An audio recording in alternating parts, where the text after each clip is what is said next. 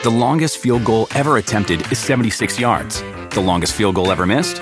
Also 76 yards. Why bring this up? Because knowing your limits matters, both when you're kicking a field goal and when you gamble. Betting more than you're comfortable with is like trying a 70-yard field goal. It probably won't go well. So set a limit when you gamble and stick to it. Want more helpful tips like this? Go to keepitfunohio.com for games, quizzes, and lots of ways to keep your gambling from getting out of hand.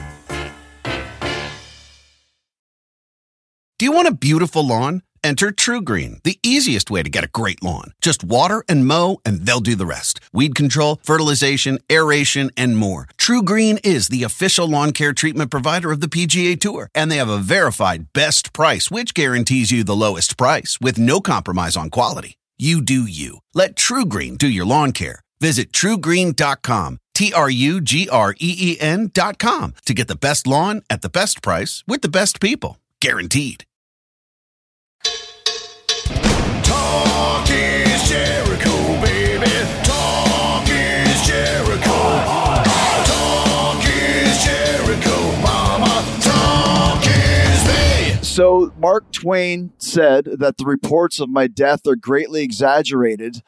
And I'm here with the gambler, Jeff Gann, who I posted a very moving tribute to you because I heard that you had passed away. But this is not true because obviously you're here talking to us right now. Correct. So was there a miscommunication or a misidentification? What happened? Misidentification. Okay. So is there another gambler or is that what's going on? To my knowledge, there was a gentleman by the name of Russell Stallings that was using the name Gambler. He's the one that passed away. You know, condolences to his family. You know, it's a sad thing, but I'm glad it wasn't me. Were you getting reports of people like asking your family if you were still alive and that sort of thing? Well, my son Jeff, he had tried to call me early that morning because he woke up with so many tweets about my passing. Right. He called me. I was at work, had my phone laying on top of my toolbox. So then he calls me like 6 times, no answer. So he's pretty upset. So I call him back and I said, oh shit, something's wrong, you know?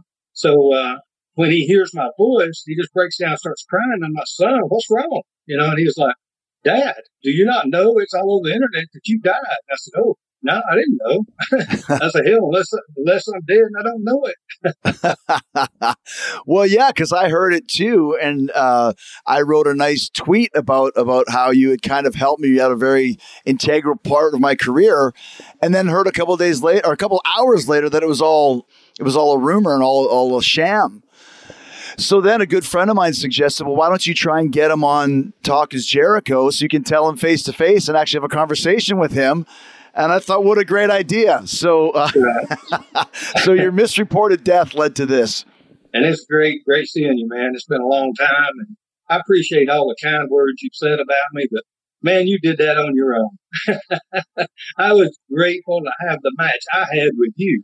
Well, it's funny because I'm going to look right here. It was August 23rd, 1996. Right. We're going to talk about your whole career, but let's just talk about this one story. So we were doing tapings, worldwide tapings in Orlando. And I had just had a match a few days prior, my first match in WCW with Jerry Lynn, and it just didn't work out. It just wasn't good. I had just come from Japan where I'd been working, 20-minute matches, and they give you 5 minutes, and I didn't know what to do. And I had a really bad kind of cloud over my head because I came back from that match and Terry Taylor said, I heard you were supposed to be good. What was that? It was terrible. Now, when you're a young guy and you hear that, it just kind of crushes you and you kind of don't even really know what to do. So then I kind of like, and a lot of people are saying, well, what happened to this match? I heard that it wasn't very good. And so you better do good in this match today. And so they just happened to put me with the Gambler, which is you. Do you even remember this? Oh, yes. I do. Yeah. Terry Taylor actually came to me.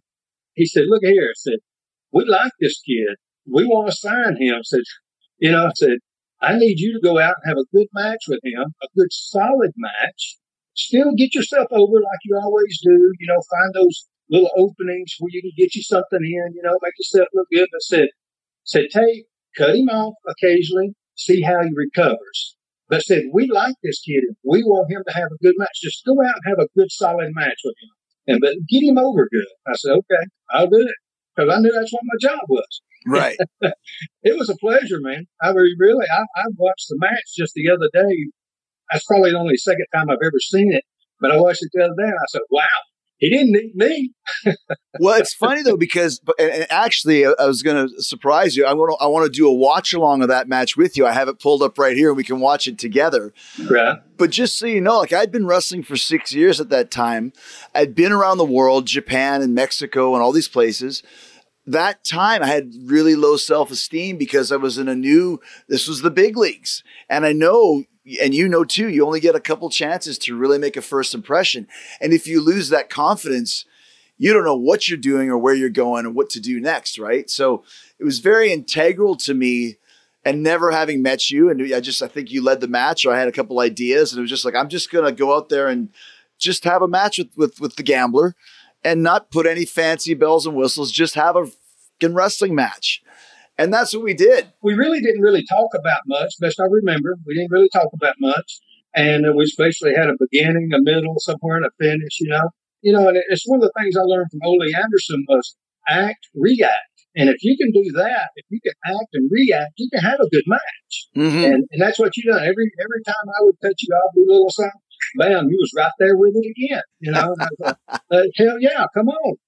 Well, I think I would love. It's 5 minutes long. Let's watch it together right now. Sounds good. We're gonna pull it up. You guys can find it on YouTube if you want. It's Chris Jericho versus the Gambler, and I'm gonna add this right now. I'm going to put this into full view here, and we're going to watch it together. This is from, once again, 1996, August of 96. I turned the sound down so you can't really hear it. We'll talk over it.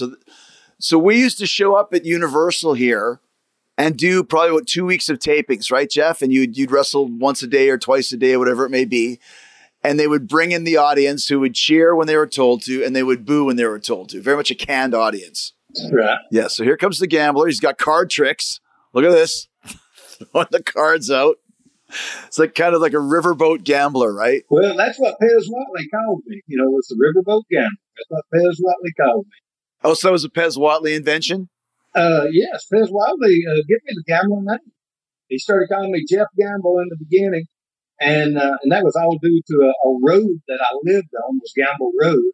And he and I, we stopped at the end of a highway one day, and he was trying to come up with a name for me. And he's like, we'll call you Jeff Gans. And then he was like, no, you're Jeff Gamble, and he said, but you are the Gamble. Where was that? Was that in Texas somewhere, or where was that? In Tennessee. Tennessee. I lived in Tennessee. Gotcha. So then here comes the hot young upstart, Chris Jericho. Only my second match in WCW ever. And once again, not a lot of confidence, even though on the surface. You look like you got all the confidence in the world to me. Deep down inside, though, man, I was like, this has to be good. So, Pee Wee Anderson's the referee, not with us anymore. Right, yeah. I'm sad to hear that. Nice little solid lockup. He'd give me the big knee, big forearm to the back here. Off the ropes. Oh, a little reversal. Oh, look at this. Nice. Yeah, right on cue, man. Right on. But see, once again, that's a great call to put together the match. It's very simple. The babyface gets the steam at the beginning, and you're doing some nice bumps for me there. Mm-hmm. How long had you been working at this point, Jeff? It's 1996. Okay, I've been with WCW since 1990. Since 1990. Wow. So they knew exactly what they could trust you. Oh yeah. Terry, I was at the power plant all the time, and Terry Taylor was there a lot. And Terry would always come to me, at the TV tape and said, hey, we need to get this guy over good. I know you can do it. So that was a little surprise right there with that elbow. I don't even think we talked about that. I don't think. But look at you. You recover. I mean, you do your thing, and then when you get that opening, you're there. It's funny too, because that ring is so small. Like when you look at it in comparison to like WWE rings or AEW rings, it's probably about a 60. That has an Ole Anderson knee. Yeah, look at that. You got a little bit of Anderson in you there, a little Arn Anderson, Ole Anderson look there. Yeah. See, Ole took me under his wing when I went to the power plant and worked with me. Good muscle there. Your typical old school barrel chested heel there. Right. Yeah. But this is a good match, already. It gave me a little shine at the beginning. It beat me down here. It's exactly kind of what you were asked to do and exactly what I needed to kind of show that I could have a match. Because once again, coming from a place where you're wrestling 20 minutes a night and condensing that into 5, there is sort of a psychology to it. It's true, very true. And I knew, see, like that second turnbuckle, that you would come up with something, to cut me off, and Right. it was just act, react, Yeah, you probably told me, take over or whatever it was, and I did. Although the dreaded atomic drop. That's good stuff, though, man. You know, that clothesline, Yeah. Oh, man, you were a breeze to work with, and I wish we could have had more matches together. But shortly right after that's when I had a shoulder injury and had to have shoulder surgery. Okay, so I think this is the finisher. This is the big lion salt, right there, little backflip thing. Yeah, perfect, right on it. Go to the top rope. Here comes the big drop kick, and there you go. So basically, in about 4 minutes, you helped me kind of revitalize my career. And you might think that, oh yeah, it was just you. But dude, seriously, that really made a big difference. So it was actually pretty fun to watch that with you. That's cool. Hey, it's great watching it with you, man. So you knew exactly what to do. You'd been working kind of doing these types of matches for years at that point in WCW then. Yes. I mean, I knew what my job was, and my job was to go in there and have good solid matches, get the stars over, and call it a day. And I enjoyed it. Man, I'm telling you, I enjoyed my days with WCW.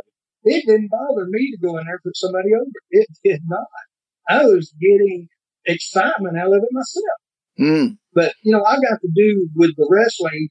I didn't get to play sports in school. So that was my time right there. And I loved it, man. I mean, I didn't care that I had to go out there and put people over. It was fun. But that's what wrestling is, right? Like that was, if we were actors in a movie and your job was to get shot by the soldier in every war, you do it. And if you're a good actor and you do a good performance, who cares if you win or lose, right? Like you had a certain role to play on the team. And obviously, if they had an eye on me and knew that I came out of the gate stumbling, let's put him with the gambler. He's going to be great with this. That's a good position to be in. Right, yeah. Well, Arn Anderson actually had told me that many times. He said, you can work with anybody. He said, that's a talent.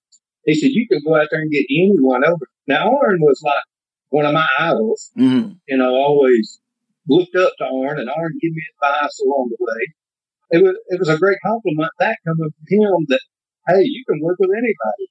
We can trust you that you're going to get the job done no matter who you work with. Do you want a beautiful lawn? Enter TruGreen, the easiest way to get a great lawn. Just water and mow, and they'll do the rest. Weed control, fertilization, aeration, and more. TruGreen is the official lawn care treatment provider of the PGA Tour, and they have a verified best price, which guarantees you the lowest price with no compromise on quality. You do you. Let TruGreen do your lawn care. Visit TruGreen.com, TruGreen.com, to get the best lawn at the best price with the best people. Guaranteed. How did you end up in WCW in 1990? Okay, I went down for a tryout. Then they started using me in the very beginning as Jeff Gamble.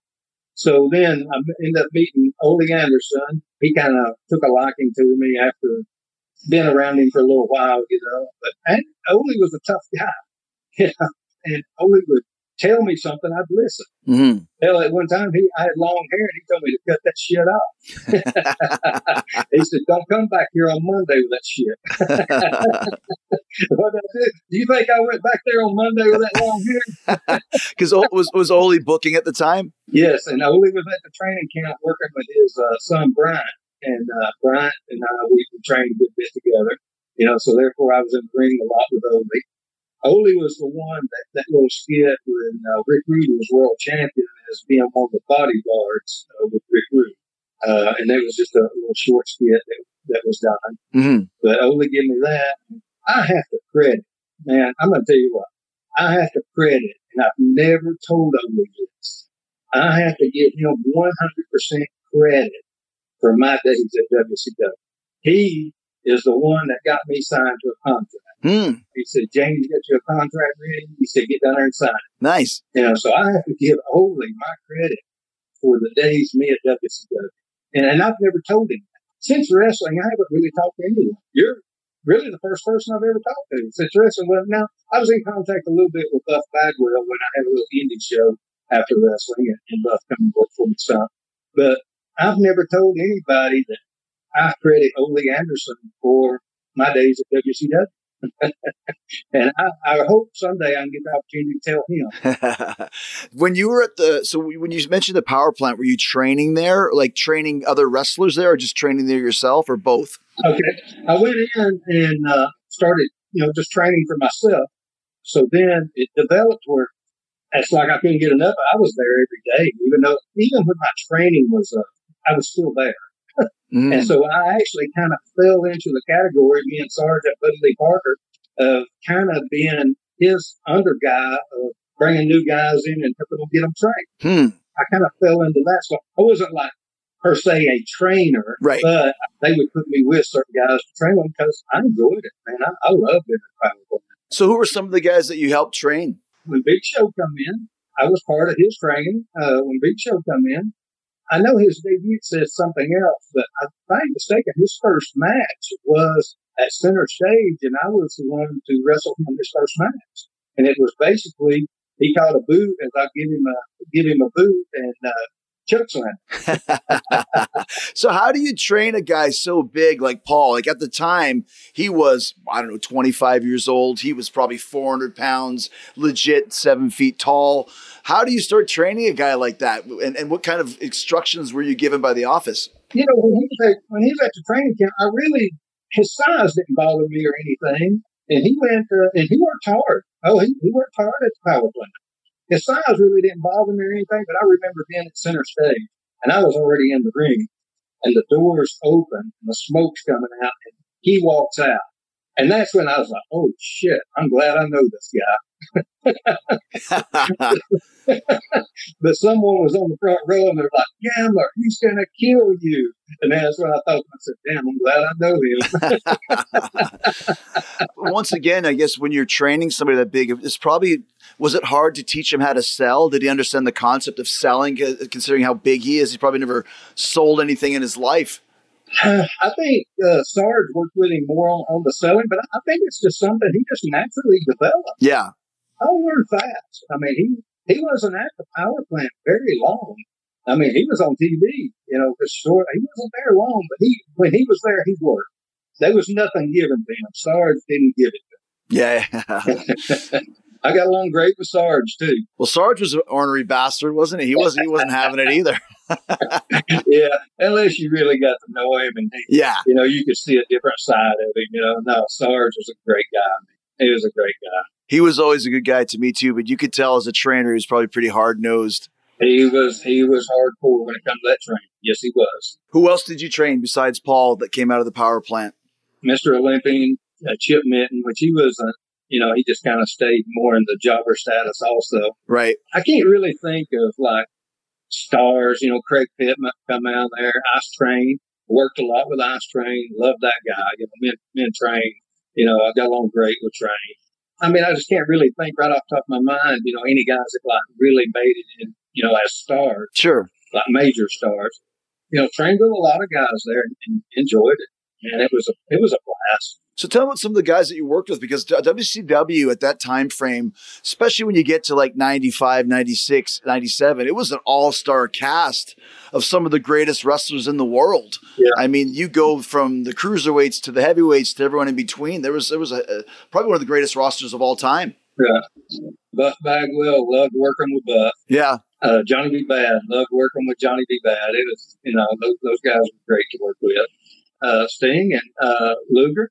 Sting would come to me and he'd say, hey, it's me and you, Gambler. I said, okay, cool. He said, just want to call it in the ring? I said, yeah, that's fine with me. And usually the matches you've seen that me and Sting done were just act, react. Same thing with Luger, same thing. Just easy guys to work with. I don't have no complaints or nothing bad to say about anybody, really. It's interesting that it's such a lost art nowadays, Jeff. Like, obviously, I started in 1990 myself. So that was the way you would do it. You'd go over one or two things and then basically just call it all in the ring. Or if it was a house show, you wouldn't even go over anything. You just walk out there and see what happens. It's such a lost art. There'd be so many kids in the wrestling business today. If I said, if you notice, I'm sorry, Chris, but if you notice that match between you and I, neither one of us were talking. No, you're right. Yeah. Yeah. Ole Anderson had a thing about don't want to see you talk in the ring. I don't want to see you back him into the ropes and talk into his. I don't want to see that. I want you act and react. That's what I want to see. And he said, if you're a professional and you don't know how to do it, you can make it happen. You can have a damn good match by doing that. Mm-hmm.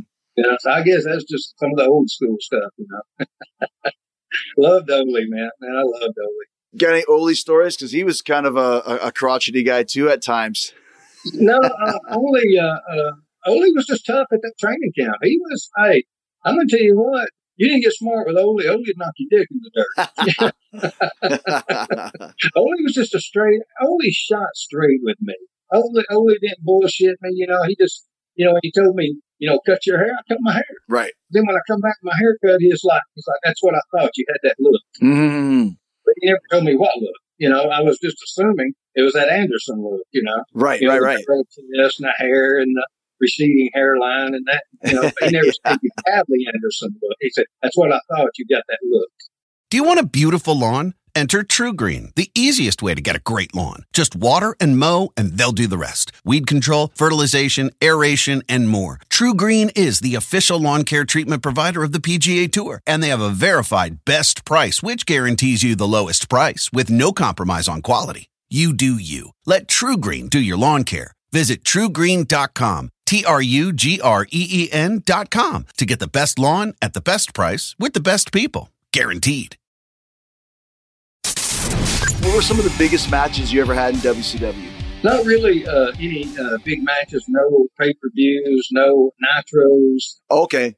Not any of that. It's just mostly the Saturday morning, the Sunday Worldwide. So that was basically the programs they worked me on. Well, you mentioned working with Sting and Luger and those types of guys. Those are always big matches too, right? Right. Oh, yeah. Yeah, I would consider those big matches. And Hacksaw Jim Duggan, man, love that guy. How could you not, right? Yeah. Working with Hacksaw was a night off too, you know. Did you ever win a match in WCW? I think just very few. I think me and Scott Studd, I think they put me over on Scott Studd once. There was a couple other matches I went over on. But it was very few, Chris. That's all right, though. But and that was okay, man. I was getting to live out my dream, man, doing what I was doing. And if you don't mind, I'll go into that. Just me and my grandpa, I used to watch wrestling with my grandpa.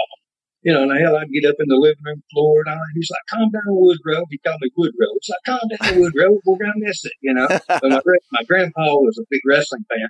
So then when he passed away in '77, you know, I kind of pulled away from it a little bit.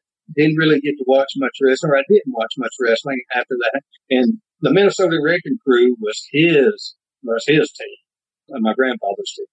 I mean, it was everything Minnesota Wrecking Crew. And one thing he always said about Ole, I remember he'd say this about every time Ole was in a match. It's like, you know, he's like a big old oak tree. You better have a sharp saw or a big saw if you're going to cut him down. Where did you grow up at?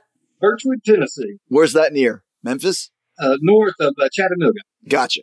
So you watched it with your grandfather, and then so when did you decide that this is something you wanted to do for a living? It's just kind of crazy how everything really happened, Chris. You know, my grandfather passed away, and then I wasn't really watching wrestling that much. And my father had a salvage yard, a junkyard, and there was this guy come up, and he took windows, and door glasses, windshield, back glasses out of these cars. Well, his uncle had a window shop, automotive window shop. And his uncle was J.D. Kyle, which I think Dr. Hook's what they called him. He wrestled. And my dad one day told this kid, he's like, "Man," he said, you're a big kid, you know. And he's like, "Oh, yes, I'm a wrestler." My dad's like, "Oh, really?" He said, "Well, I'll bring you some tickets next time." Mm-hmm. Well, he brought us tickets. We go to Memorial Auditorium where Harry Thornton's putting on a show. Who was it? It was Terry Gordy. Wow. Bam, bam. So, when I finally crossed paths with him, you know, once I got into the wrestling business, I told him, he's like, "Oh my," he said, "That's you?" I mean, it's just crazy, man, how that happened, you know. So then me and Terry, we'd see each other out at different clubs and all that stuff and, you know, communicate and become somewhat social friends. We didn't really hang out a lot, but, when we seen it at one of the Ugliest Social, and he had introduced me and all that stuff, so that was just crazy that we go down, it's Terry Gordon. Oh, totally. Yeah, for sure. That's coming there taking those windshields and those glasses out for his uncle's glass company. That's crazy. Yeah. Great relationship to have right out of the gate, for sure. Yeah. But how I got into wrestling was got married, graduated high school, all that, and then I went to work at I was a welder at Century Record. We built a Century Records. And there was a guy there that said, we was talking about wrestling one time, and he was like, well, I know a guy that is a wrestler, and he trains people. And I was like, oh, really? I said, I'd be interested in doing that, which I wasn't a big guy. I was a skinny guy. He said, yeah. So he introduced me to this guy, and this guy, I think he charged me $900, I think, because I was interested in it. And he taught me the basics. He taught me the basics, how to fall, hit the ropes, and all that. And his name was Richie Dye. He was out of Ringo, Georgia, best I recall. So he taught me the basics, and then I went from there. So I just started going to different independent circuits, and then there was an independent show opened up in Cleveland, Tennessee. So I go out there. I meet Pez Watley. And they had guys like Mr. Wrestling 2 on the card, and Pez and Buddy Landell. And so I met Pez, just started talking, communicating with Pez, So I was showing him some wrestling pictures, and he said, what do you think a promoter would do with these if a promoter, you sent these to a promoter? I said, well, I don't know. So he finds a damn garbage can. He puts them in a garbage can. He said, that shit's going to go in the garbage. I love it. Pez was a straight shooter with me, man. He said, that shit's going to go in the garbage. He said, you've been taught the basics, and whoever taught you that done a good job. You know how to run the ropes. And he said, how to take the bumps and all that. But so you need to start working out. He said, you need to put on some muscle. And said, you need to train with me for a little bit.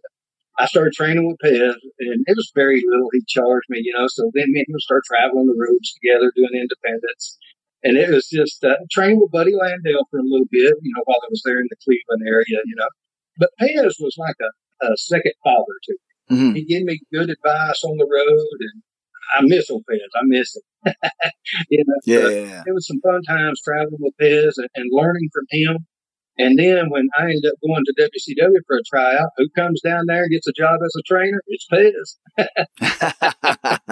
So that was just a funny thing. When Pez, I was always driving. He's a veteran and I'm driving, and he'd book a double show. Hell, we might be in Athens, Tennessee, doing a show, and then all of a sudden had to book it over to somewhere, on the other side of Chattanooga, for you to do the other show. Be up and down I-75 driving like crazy. I enjoyed those days with Pez. Yeah, sure did. So you basically got into WCW very early on in your career then. It's not like you had jumped around different territories. I did. And I really don't know how I got there that fast, Chris. Like my son told me, he said, Dad said it was just like you were welding, and then next thing you know, you're working for one of the largest companies in the world, And I said, yeah. I said, I don't know how that happened. I wasn't a very good politicker. Sometimes I'd say shit I shouldn't say, and I wish I'd been a little more politically correct on things, Mm-hmm. But I wasn't, and you can't go back and change it, I might could have went further, Chris, if I would have done that. And that's what Pez told me. He said, it's not ass kissing. It's not ass kissing. He said, it's politics. You got to get in there with the politics with it too. But I didn't really have the communicational skills to get in there with those guys and try to politic either, because I'd get irritated and get pissed off with it. How did you see WCW grow? Because you mentioned you got there at 90, and then by 96, suddenly it's the top of the top. So kind of tell us the changes that you noticed. What was it like when you got there, and when did you start seeing things start to build? Yes, started seeing it build. And, and I actually started becoming a better wrestler the more I worked. Started seeing the changes. And then the production, I was just like, wow, to start with. But then over the years, you could actually see some of the production change too. The bigger production trucks, and it seemed like, we was going to bigger venues.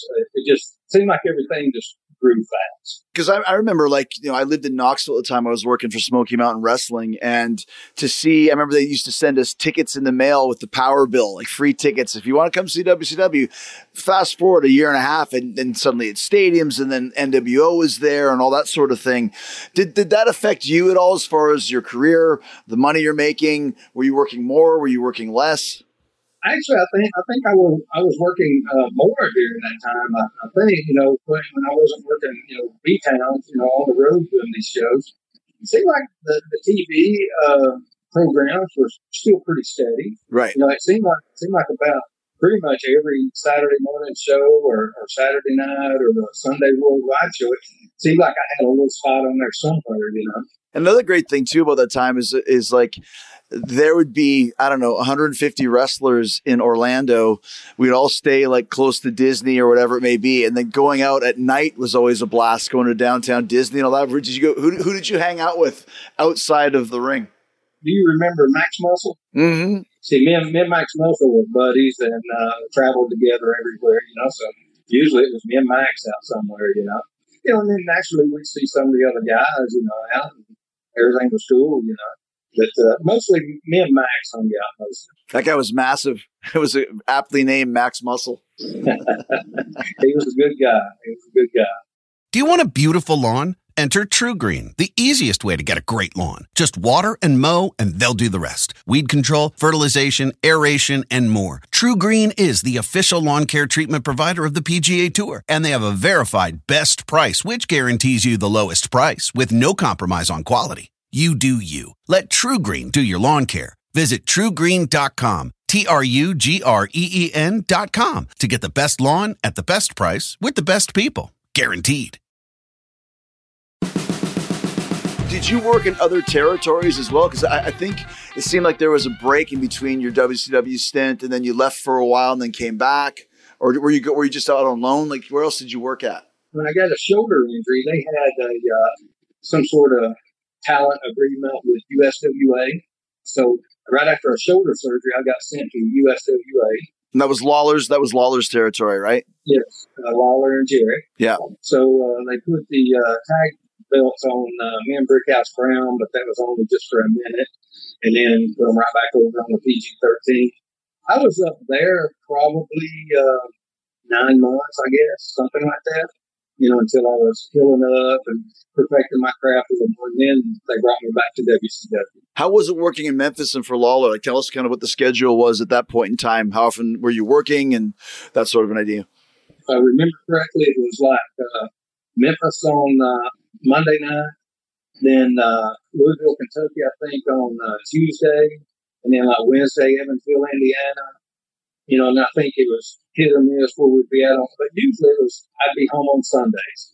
I'd leave out and do the show on Monday and we'd get back home until Sunday. Driving a lot, lots of driving. Yeah, that's a tough territory, right? To work 6 days a week driving all around. Right, yes. I was getting paid what little money I was making through USWA, but I was still under contract with WCW, still getting that money as well. Oh, so that's okay then. So they were still protecting you. They just sent you down there as kind of a change of scenery. Right. Mm-hmm. Gotcha. I enjoyed my time at USWA. Worked with Scott Studd a lot, and then Scott Studd got his break, went back to WCW with Marcus, and when I come back to WCW, then, I got to work with Scott some more. Scott was a blast to work with. He was easy to work with. It's just part of working, but you have to enjoy it, and I enjoyed it. I really did. Sometimes I wish I could have got some longer matches. Sometimes I wish I maybe could have got a little more of a push, but, hey, Chris, I'm happy with what I got. Mm-hmm. It was a blast for me to get to do that. How long did you stay in WCW for? When did you finally leave? 99 was my last year. I mean, that's a 9-year run with a major wrestling company. That's pretty rare, man. Right, yeah. I've always appreciated the guidance that Owen would give me, the things he would suggest to me. It was an honor when Eric Bischoff actually picked me to do that little MGM skit with Marcus Bagwell. What was that one? It was to where they involved a kid as a referee, timekeeper, bell, the ring the bell.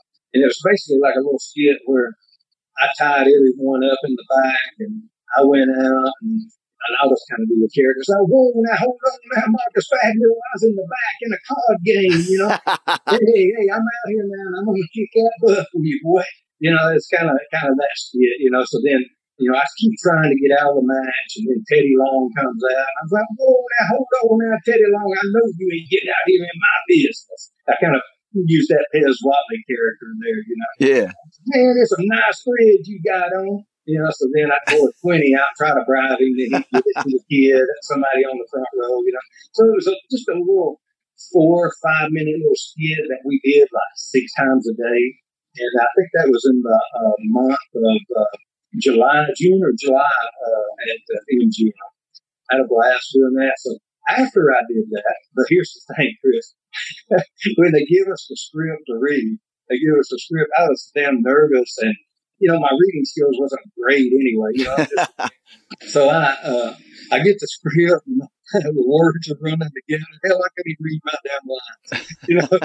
So we took a break, and I told her, I said, let me, Dallas Page told me, said, now, if you ain't able to pull this off, you're probably going to be let go. I said, okay. And studied it. I studied it all night long in front of a damn mirror with a brush, you know, kind of doing my character and all that shit, you know. Blew it out of the water. Everyone told me, said you're still on the show from Marcus. And, you know, which Marcus was going over in the match. Everybody told me, said, you're still on the show. So after it was all over, and this was a great compliment coming from Eric Bischoff. He pulls a chair up in front of me. He said, I just want to thank you for what a great job you did with that. I said, okay. I said, I appreciate it. He said, let me tell you this. He said, when you've impressed my wife, and she's hard to impress, said she asked if we had sent you for acting classes. Wow. And I told her, no, that was just all you. And he said, when you've done that, you've done something. And said, thank you for doing such a great job with it. And that was an honor. That was an honor to get to do that. I've always loved acting. I've always loved it. And that might be the reason that my son's, you know, into the acting world, you know. Mm-hmm. But it's always been a part of life that I've liked and enjoyed.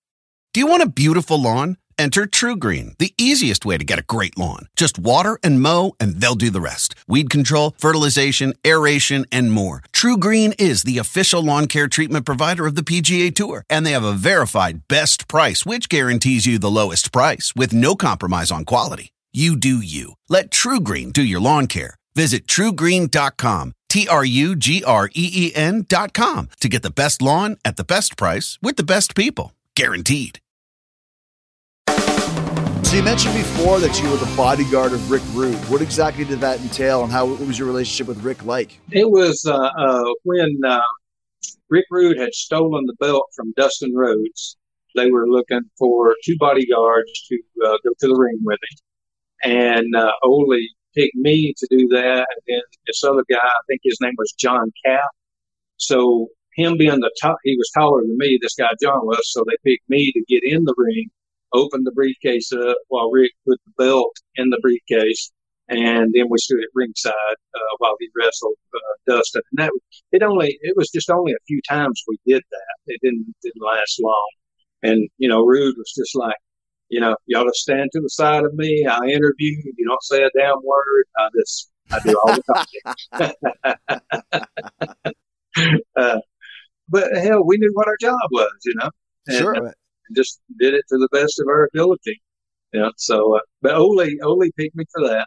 And I remember when, you know, he sent me to the office, and then he come in and told Black Jack Mulligan, he said, this is our guy right here. You know, why he picked me, I have no idea. You know, and then I got put into a little skit when Kevin Nash was doing Vinny Vegas. I was like a hitman, bodyguard / something right there. And that was only just a few times as well. And then Vinny ended up taking the money from me and then beat me up or something. You know, it was just a little short-lived little skit they done. You know, so evidently I don't know if it wasn't getting over or why they canned it. Maybe they found a better run with something else. Who knows, you know. It's interesting, like back in the old days, the territory days, when you were somewhere for a long time and a new booker came in, sometimes it would affect whatever push that you have. And you mentioned you started with Ole, and then was the next booker after that Kevin Sullivan? Yes. So did that kind of affect kind of the work that you were doing? No, actually, I got on great with Kevin.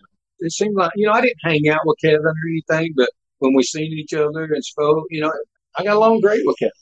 And I don't know why, why but it didn't interfere. Which I wasn't getting no kind of push or anything. I was just that guy that was on the card to do his job and make everybody look good. So what finally happened in '99 that led to you leaving WCW? My contract was up, and so I went home and I started building a house. And while I was in the process of building my house, I get a phone call from J.J. Dillon. So I answered the phone, and he said, Gammer. And I said, yeah. He said, it's James J. Dillon. And he said, you ready to come back to work? And I said, whoa. I said, well, right now I'm in the process of building a house. And he said, well, we can get you a ticket in the mail. And I said, well, I'm in the process of building a house. I said, this is an open invitation. I said, once I'm finished with my house, can I give you a call? He said, give us a call. Have a good day. That was basically it. And I never called. Things happen, I had to, work and make money. And then, kind of my marriage kind of fell apart. And then the whole deal with WCW going through all of its changes. I knew that I would get washed out or, lost in the mix, so I just knew that was a waste at that point, and hell, I just disappeared. Did you ever work any indies at all or anything like that, or was that the end of it? I opened one little indie show of my own, and like I said, I prior when we was talking, I used Buff a few times on an indie show, and I think Disco Inferno maybe once or twice, and that was short-lived too. That was short-lived also because it was right there around 9/11 when 9/11 occurred. It was tough on anything that was happening. So I ended up closing the doors on that, and then never done anything else. And that was it. That's interesting that most guys don't just walk away from the business on their own terms. Yeah, did I want to do it more? Yes. Yes, I did, but I just didn't feel like there was no place for me right there at that time. And then each year goes by and time goes by, and it's just like hell. There was even people out on YouTube wondering where I went, searching for the Gambler. Where did he go? He just disappeared, And so I never did anything on social media with my wrestling, because it was just something that I did that I enjoyed, and I just wanted to keep it to myself, I guess, So I don't know. I just disappeared after '99, and then I wind up dead, and here I am. And what do you do now, Jeff? I do auto body collision. Now I did auto body and fabrication and welding before I got into wrestling. So after wrestling, then that's what I went back to. I went back to what I know, and buying, selling cars, and auto collision and fabricating. So that's what I grew up and learned how to do, and so I went back to it. Last couple of questions for you. Is there a favorite road story that you had where something crazy happened? Because it always was the case when we're on the road somewhere, something would go down. Is there something that stands out for you? Yeah, I'm afraid if I went to tell, I'd probably tell on somebody. I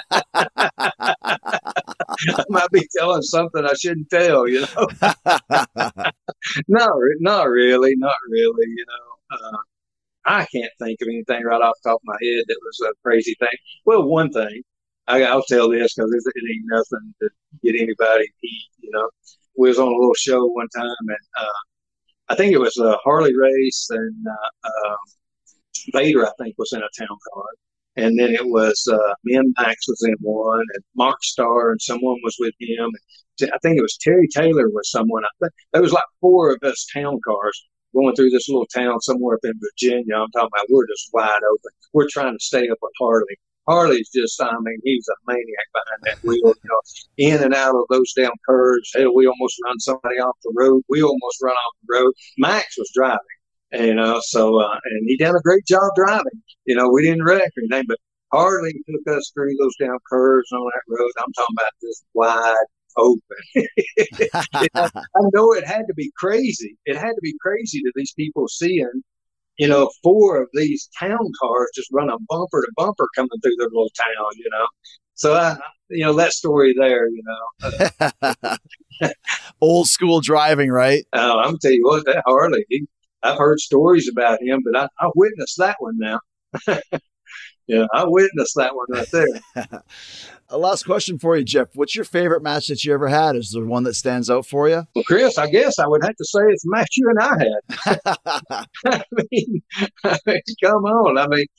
You give me more credit on that than what I deserve, I was just doing my job, man. Yeah. But, no, that match really, when I seen it again, I was like, oh, that was a damn good match, Yeah. for two people that didn't know each other to get in the ring and just basically call it in the ring is basically what we've done it, and just act and react. And I was very proud of that match with you. Yeah, me too, man. And once again, like I said, you say that I'm giving you too much credit, but at that point in time, I really needed to have a good, solid match.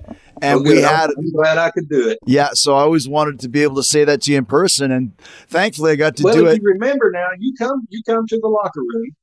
You come to the locker room, and I think I was getting my boots off, and you come in, and you thanked me. You did. You said thank you. You said you got me signed to WCW. If I ain't mistaken, that was your words. And you said, if I can ever do anything for you, you let me know. Am I correct on that? I don't really remember, but I do remember I was really happy with it and really felt indebted to you. So I'm sure I say thank you to everybody, but I'm sure I gave you an extra special thank you. Yeah, you did. You come in and you thank me, and best I recall is like, if I can do anything for you, let me know. And it was an honor for me to have a good match with somebody. That was thank you. Well, and that's the thing. I'd been wrestling for 6 years at the time. I knew the difference between a good match and a bad match. And you have that feeling where like, okay, we nailed it. So once again, man, I'm glad I got to tell you that in person and not after your supposed death. So. Right. Well, my son had already told me that you had put it in your autobiography. Yes. That it was in there. And then I seen something on the net about it.